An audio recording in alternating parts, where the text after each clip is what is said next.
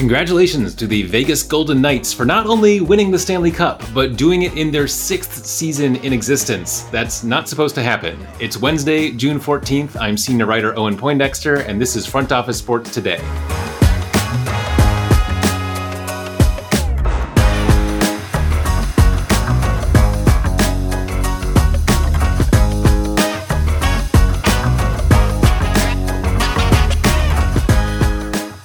With the Denver Nuggets NBA championship victory on Monday, 4 teams owned by Stan Kroenke have won championships since 2022. The Los Angeles Rams won Super Bowl 56 last year, the Colorado Avalanche won the Stanley Cup a few months later, and that same year the Colorado Mammoth won the National Lacrosse League. But he also owns Arsenal, and they only finished second in the Premier League this year, so take that, Stan Kroenke. And apparently he's not content with all of that. The Kroenke Group is taking a majority stake in San Diego's Midway Rising project, which includes a 16,000-seat arena as the centerpiece of a 49-acre site that will be redeveloped with thousands of new housing units, a hotel, and retail space. That arena could theoretically house an NBA or NHL team, but Kroenke couldn't own either of those without divesting from the Nuggets or Avalanche. Speaking of NHL teams, the Ottawa Senators have been sold. The price was just shy of $1 billion, and the team is going to Michael Andlauer, who has business interests in a number of industries and is the CEO of the Andlauer Healthcare Group.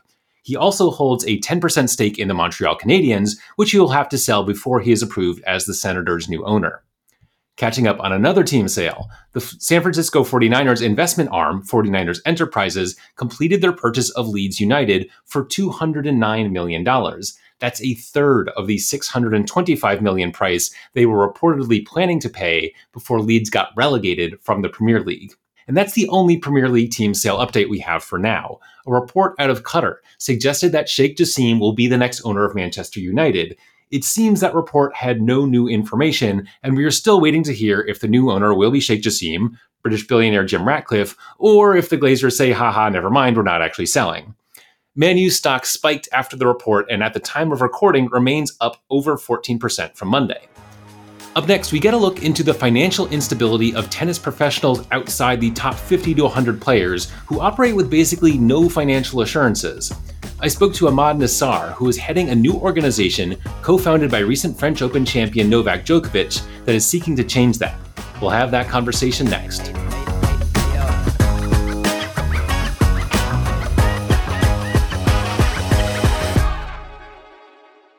All right, I'm joined now by Ahmad Nassar, Executive Director of the Professional Tennis Players Association. Welcome, Ahmad. Thank you.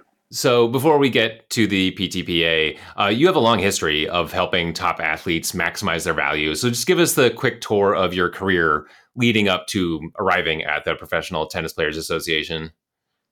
Yeah, so I've been really fortunate throughout my career, particularly the last 15 years, to work with different groups of athletes, originally starting with the NFL Players Association. I started there as really the general counsel and then the president of our business arm, focusing on licensing, sponsorship, content, that sort of thing, but all in service of the group of NFL players at the NFL Players Union.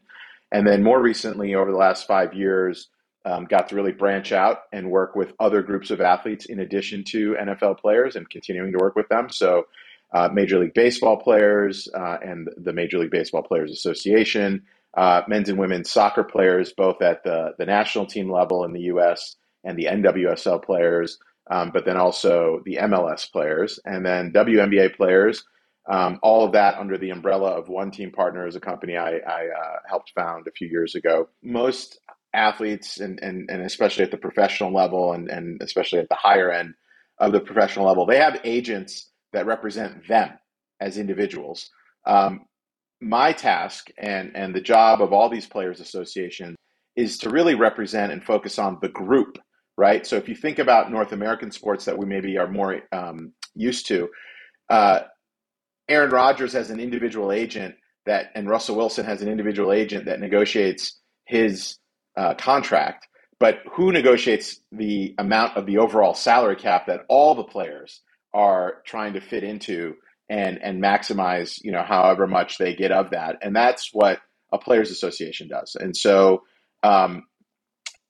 making sure that that is tended to and focused and maximized is really at the crux of what all players associations do. Again, on behalf of the group, not of any individual, specific athlete. So now you're running the Professional Tennis Players Association, which was co-founded by Novak Djokovic and Vasek Pospisil. So what is the PTPA and why does it exist? Yeah, so the PTPA is really a new players association that is like all players association, player led, player established, born out of player frustration of not enough or not anyone looking after the group. As you said, Novak is the or one of the best players to ever hold a tennis racket. And he's done phenomenally well both on the court and off the court. But even or especially Novak understands that as a group, tennis players have really been left behind over the last 25, 30 years. And to his really endless credit, hit on the topic of, well, we don't have a players association that is independent the way all of those other professional sports, basketball, football, baseball, soccer have, and not just in North America, but across the globe. And maybe that's a way to change the dynamic that the players find themselves in professional tennis globally. And, it's really, of all those players associations, I think Novak and Vasek and other player leaders were drawn to the NBA Players Association, the NBPA, and the fact that, in one players association that represents a little less than 500 players, you've got everybody from LeBron James and Steph Curry to the player who is, the 12th man on the bench, and they have very different issues and different focuses, but they're able as one players association to represent that broad of a group. And you have players who come from international basketball. You have players who come from U.S. leagues and college sports. And so that was an appeal to them. And so we're really trying to build an independent, self-sustaining players association that can really hopefully be here for the next 50 years, right? There's a lot of talk in tennis celebrating the last 50 years of the WTA and people like Billie Jean King and the U.S. Open and other events. And we're really focused on the next 50 years. And what kind of buy-in have you gotten from professional tennis players so far? The buy-in has been phenomenal. There's just been a lot of angst, right, and a lot of frustration, and I think COVID really brought a lot of that out. Watching other players' associations and other sports navigate COVID as they did, and then having a really different landscape in tennis where the players were told, well, look, you're independent contractors, and obviously if you're not playing, whether it's because of COVID or injury or anything else, you're not able to have prize money. You're not able to have rankings points. And, I think that, along with a lot of other frustrations specific to tennis, really helped galvanize, but it's still so fresh in everybody's minds. And frankly, a lot of players are still digging out from those lost opportunities that it has really made, I won't say my job easy, but it's made it less difficult because, when you walk players through how it works in other sports, and for them to say as players that they are getting by far, by orders of magnitude, less amount of pay and revenue as a percentage of what the sport generates is than all these other athletes across the globe is frankly impossible for them to really stomach, right? And the irony is, I always tell the tennis players, I've been in the room with the basketball players and with football players, and even though they have close to 50% of revenue, and tennis players are languishing at close to 15% of revenues, right? 1-5 compared to 5-0. Those other athletes, they're not satisfied. What more can we get? What better deal can we cut? These are a group of people who, inherent to what they do in their day job, are never satisfied, and that really does fuel all the players' associations. But now, as a nascent new Players Association at the PTPA, it fuels what we're trying to do as well.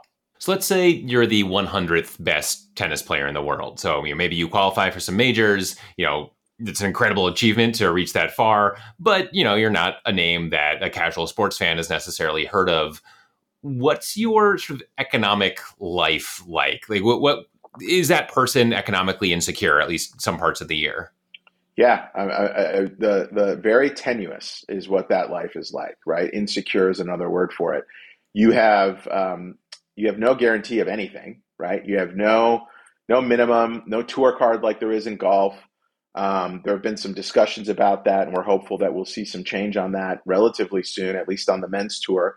But that is, this is a standard, right? Every major sport, you get to that level where you're a top 100 of anything, American football, soccer, basketball, baseball. You don't have that insecurity. You know that you have a safety net. And remember, that only lasts in tennis as long as you're healthy, because God forbid you have an injury. There's no safety net. And you not only lose your rankings points and your ability to perhaps qualify for those same tournaments a year from now, you lose the money that you would have otherwise been playing for. And so that almost compounds the difficulty, right? I mean, it's already hard enough to be the athlete coming back from injury across any sport.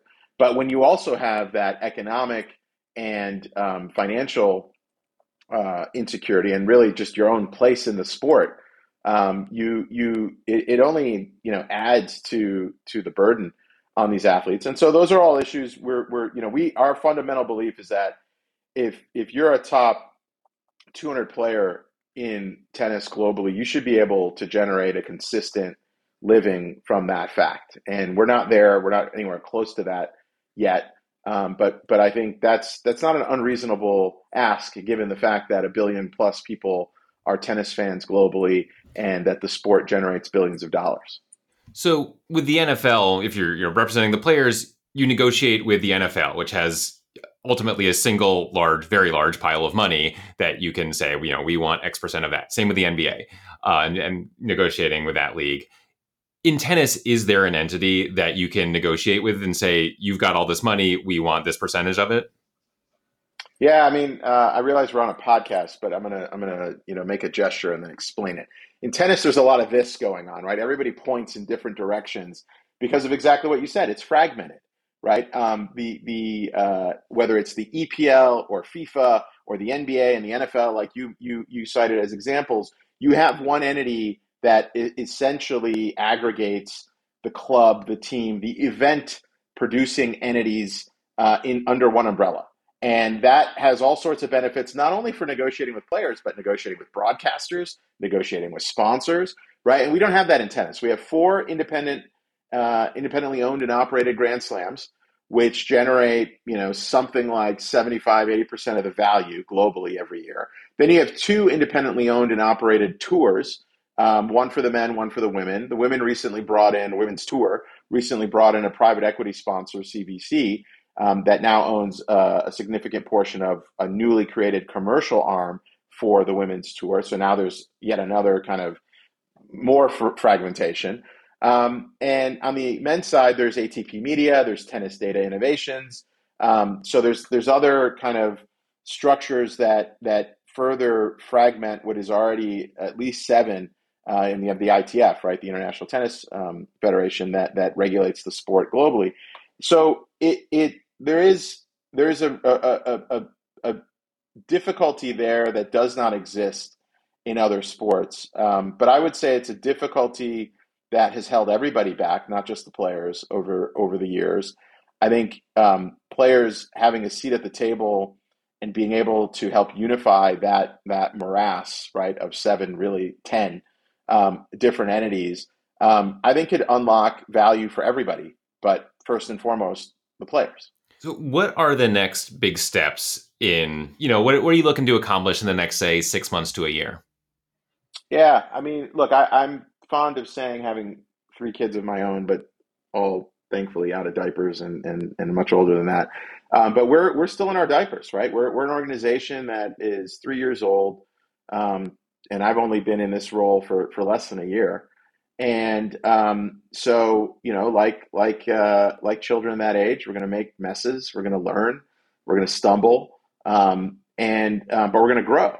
And we're not going to turn into teenagers overnight. We're not going to turn into adults overnight, but we're going to grow over time. I think if we can continue to galvanize players, and if there are one or two or three critical organizing issues, things like, prize money is the big obvious one, but that's also big and complicated, and there's all sorts of issues wrapped into that. And like you said, you're never going to solve that. But I look at the drug testing regime. You want to talk about an area that is totally just ignored and not having anybody to advocate on behalf of players collectively really, really shows is the drug testing regime. And Simona Halep, a former number one player, 9 months later is still waiting for an appellate hearing. Meanwhile, in other sports, you and I wouldn't have heard that an NBA player got suspended for failing a drug test unless and until he exhausted all his appeals. That's those are the kinds of things we want to start. The more granular and specific we can call attention to issues over the next 3, 4, 6 months, and then pushing for serious change. Like, well, we're not here to just point out problems. We already have many other leagues that we can point to. Well, what do? How much of that is applicable in tennis? Why could we possibly not have a drug testing program that looks much more like what the NBA and the NFL and the MLB have than what the International Olympic Committee and WADA have, that is just frankly more concerned about tripping people up and being overly burdensome on the athlete than about actually just maintaining a clean sport that has a fair and level playing field for all the athletes. Yeah, very interesting stuff. Ahmad Nassar, thanks so much for joining us on the show. Thank you. That's it for today. Golf's US Open starts tomorrow. We'll have some special coverage on that, plus more updates on the A's coming in, and whatever else is lurking around the corner. We will be on top of it. Subscribe so you don't miss a thing. Thanks for listening. We will see you tomorrow.